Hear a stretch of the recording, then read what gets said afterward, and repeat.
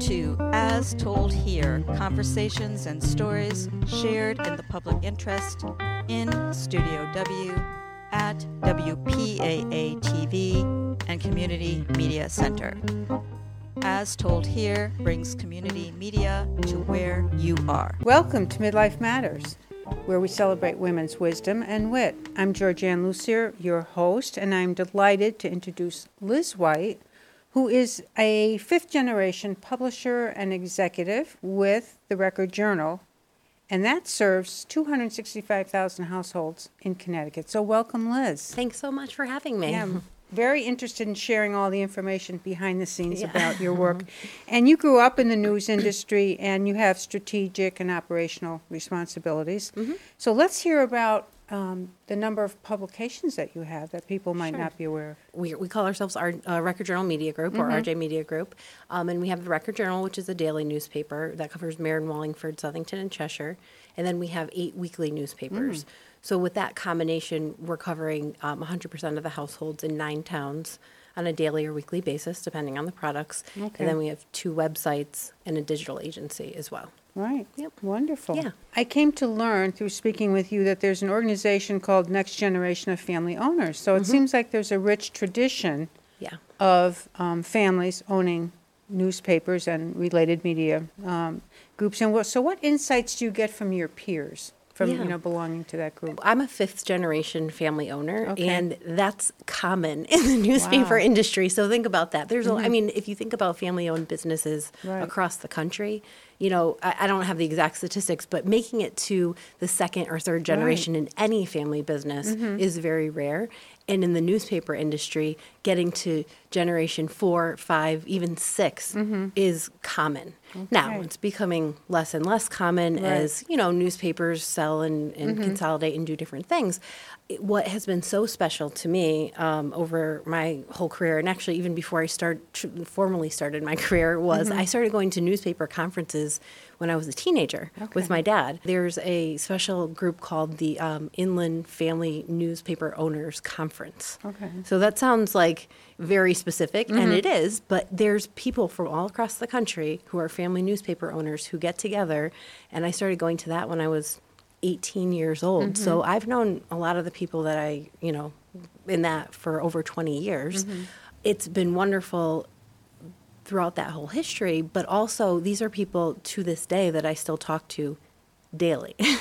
And that helped me through the pandemic, helped our company come up with ideas and innovate and all these different things. So for me, it's not only is it a you know, has a long history, but it's also something that helps me in my career every day and helps, you know, come up with how should we transform and evolve our company. And all of us truly care about the industry, truly care about our communities, and we really want to stay family owners and continue to provide trusted local journalism to our communities. So we're really passionate, we're excited, and we work together even though we're located all across the country in different states. So do you talk to different generations, or are you largely networking with your kind of peer group? There's both. When I go to the conferences, like maybe once a year, there's all the generations. You'll see people from all ages and in different companies.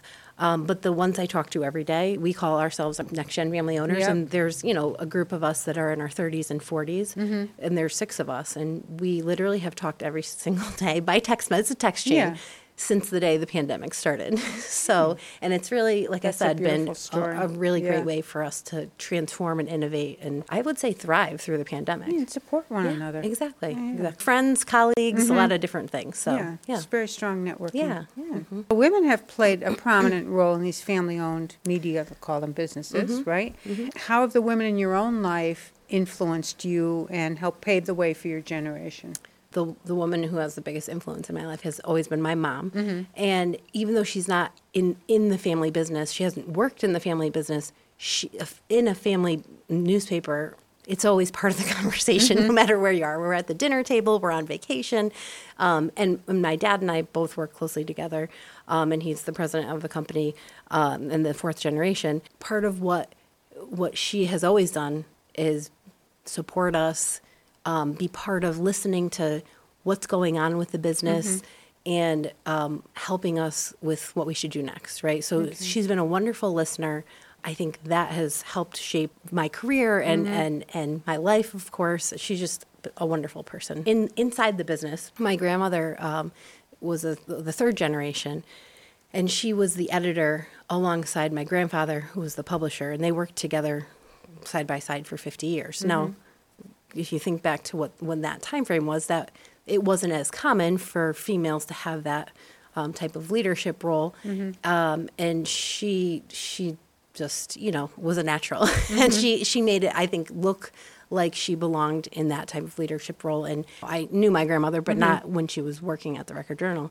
People tell me wonderful stories about what a wonderful leader she was and how they worked so well side by side together over many, many years with the community, with our employees, and, as part of the family. So it sounds like they were partners. Yeah, they Business were partners. exactly. True. Yeah, Nice, equal. and same thing. They're talking about work at the dinner table. They're talking about work at home, but it's always been part of our family to do that. Right. And then also my aunt was our HR manager for many years and worked alongside my dad. She had a great sense of humor, and she had passed away several years ago. I also grew up working alongside her. One of my first jobs as a teenager was working for her when she worked in the business office. I also, learned from her as well. Nice opportunities. We're going to go back a little bit here and thinking of, as you graduated from Boston College, you worked for another news organization.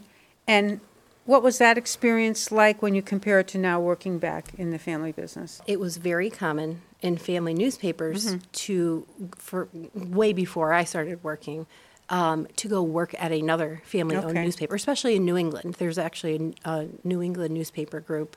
Those are also the conferences I started going to when I was a teenager. That was how we created that sort of situation where I did a management training program for 2 years at the Connecticut Post in Bridgeport. That was a wonderful way to get outside perspective at a different company. What I got to do was work in every single department for a few months and try every single job and listen and learn and absorb everything and understand all the different pieces and how they fit together.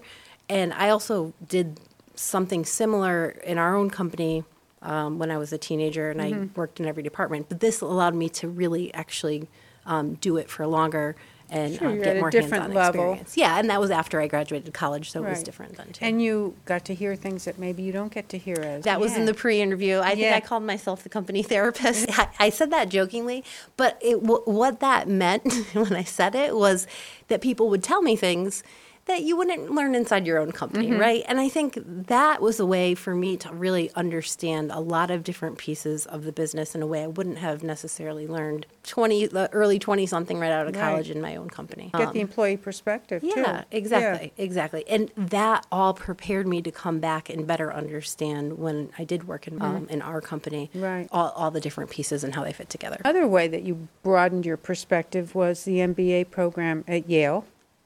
And there were about 200 people with you in that program at the time. And how did collaborating with them help you integrate the rigorous studies with your own rich already work experience, all the time you've been spending in the business? Of course, the coursework there was wonderful. But I think the biggest benefit was the collaborative atmosphere. There was a lot of teamwork and a lot of working in groups together.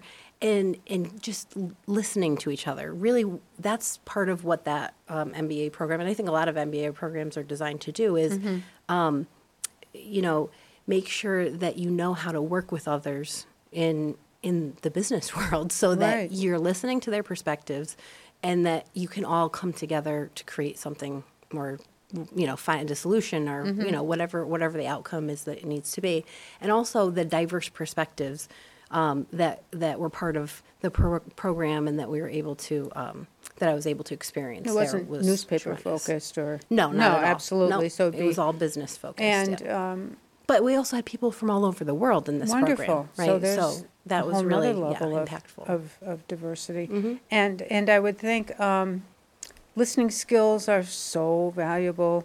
And it's something managers don't always develop as they go along, depending on how technical the work is that they're in.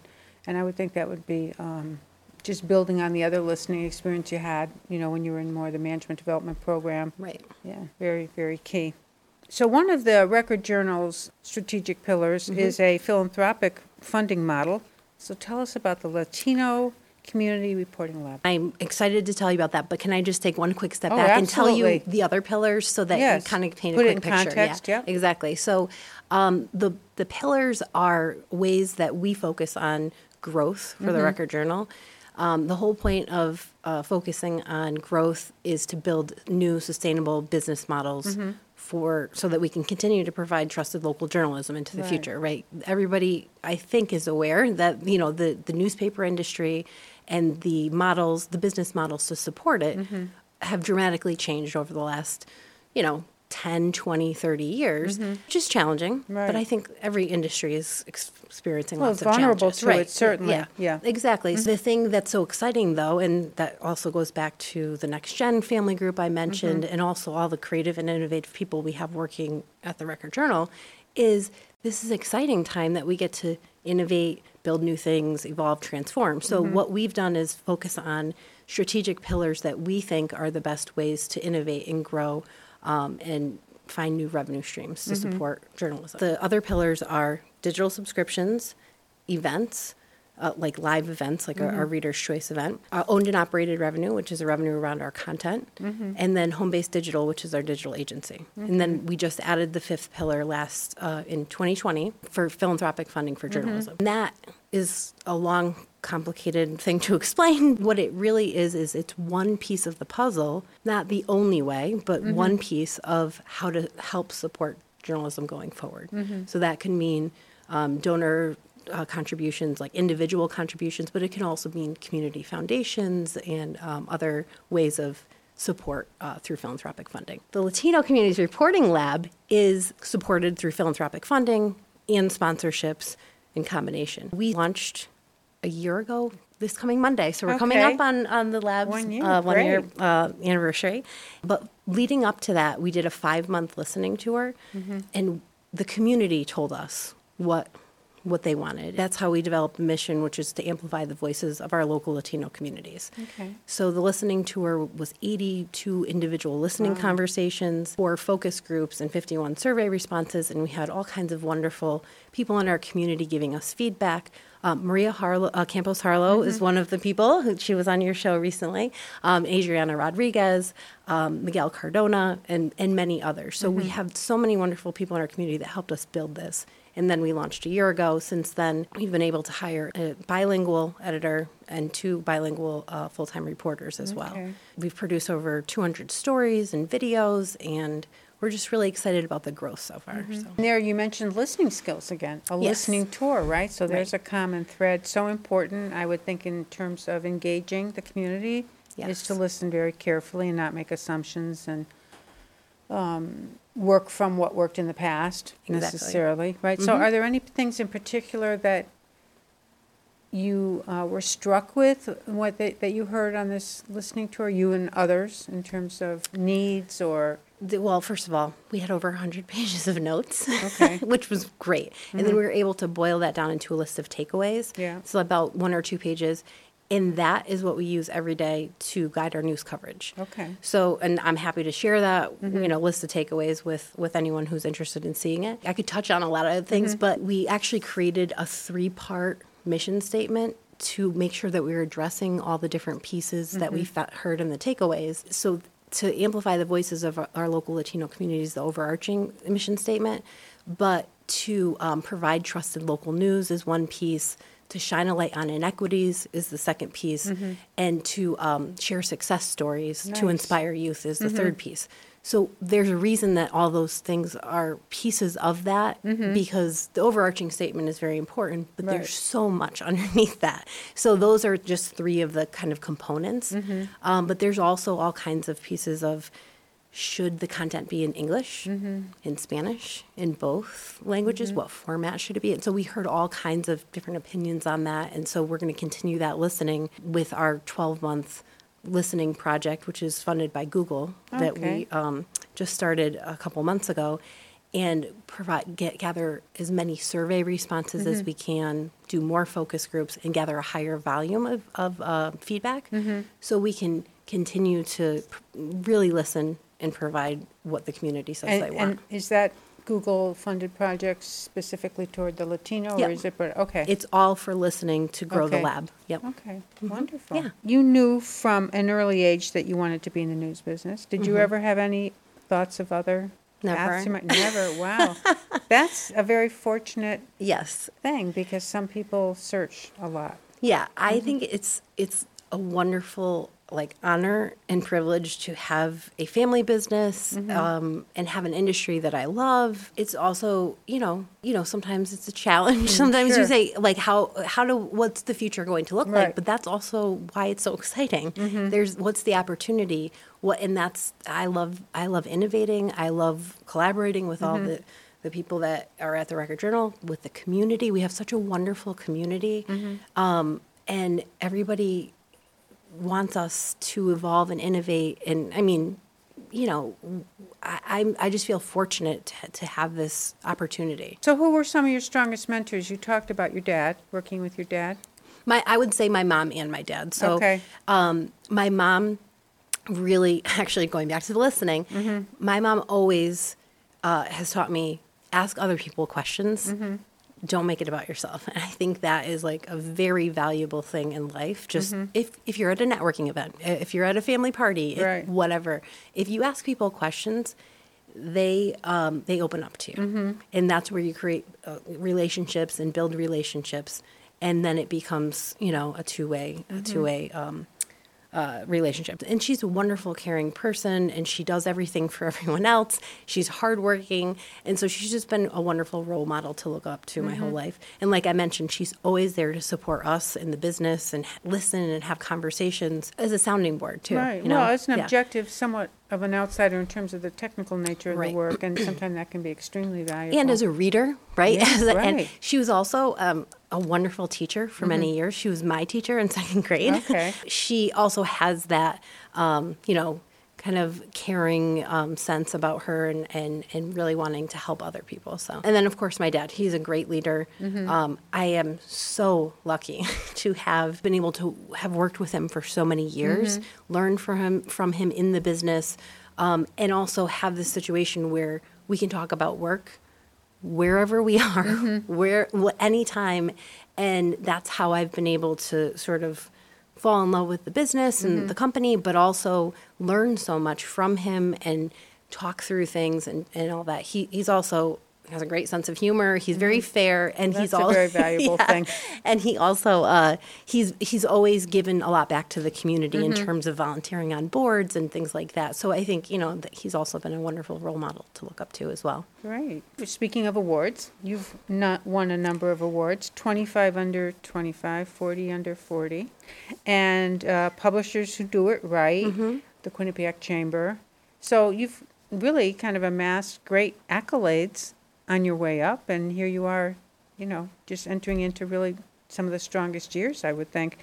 And so what are some goals that you have for continued professional development, on your own part? Well, first of all, those awards, some of those are personal, but some of those are company awards. And honestly, any of them are something that I would attribute to having a lot of great people working around me, with Right. me, together. It's not really all about me at all. It's about everyone working together. None of those things would happen without that. But I want to mention specifically some of those are company awards, from Right. for our whole team as well. It's not about winning awards. Honestly, I love this community. I love living here. I mean, kids go to school in this community. We live in this community. I grew up here.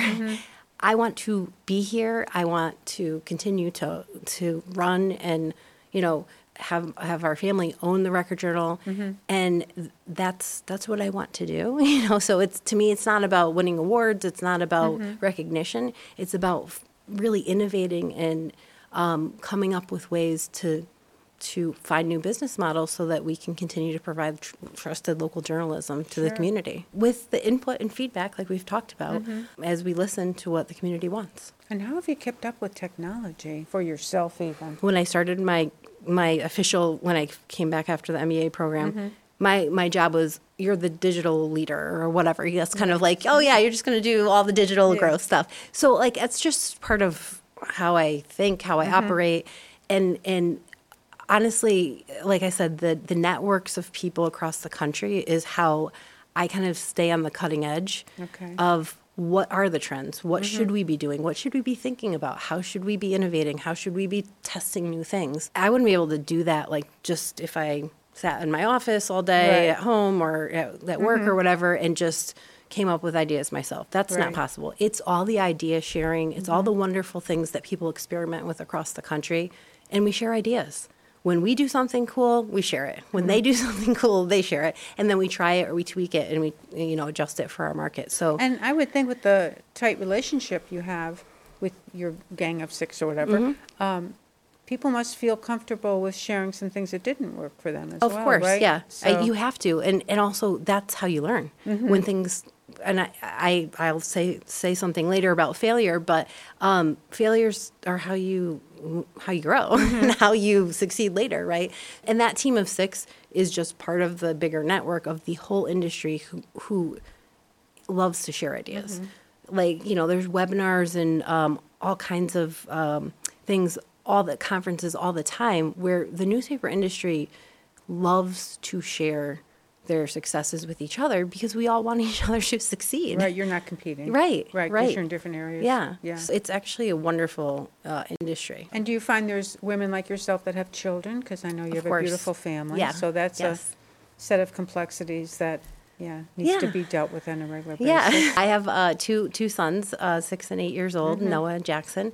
And I'm married, and my husband's name is Mike. It's a balance. Everybody has things that they have to balance in life, right? And you figure it out as you go. Okay. You have people say it takes a village. Like my parents live a couple miles away, and they help us all the time. And we have babysitters or family members.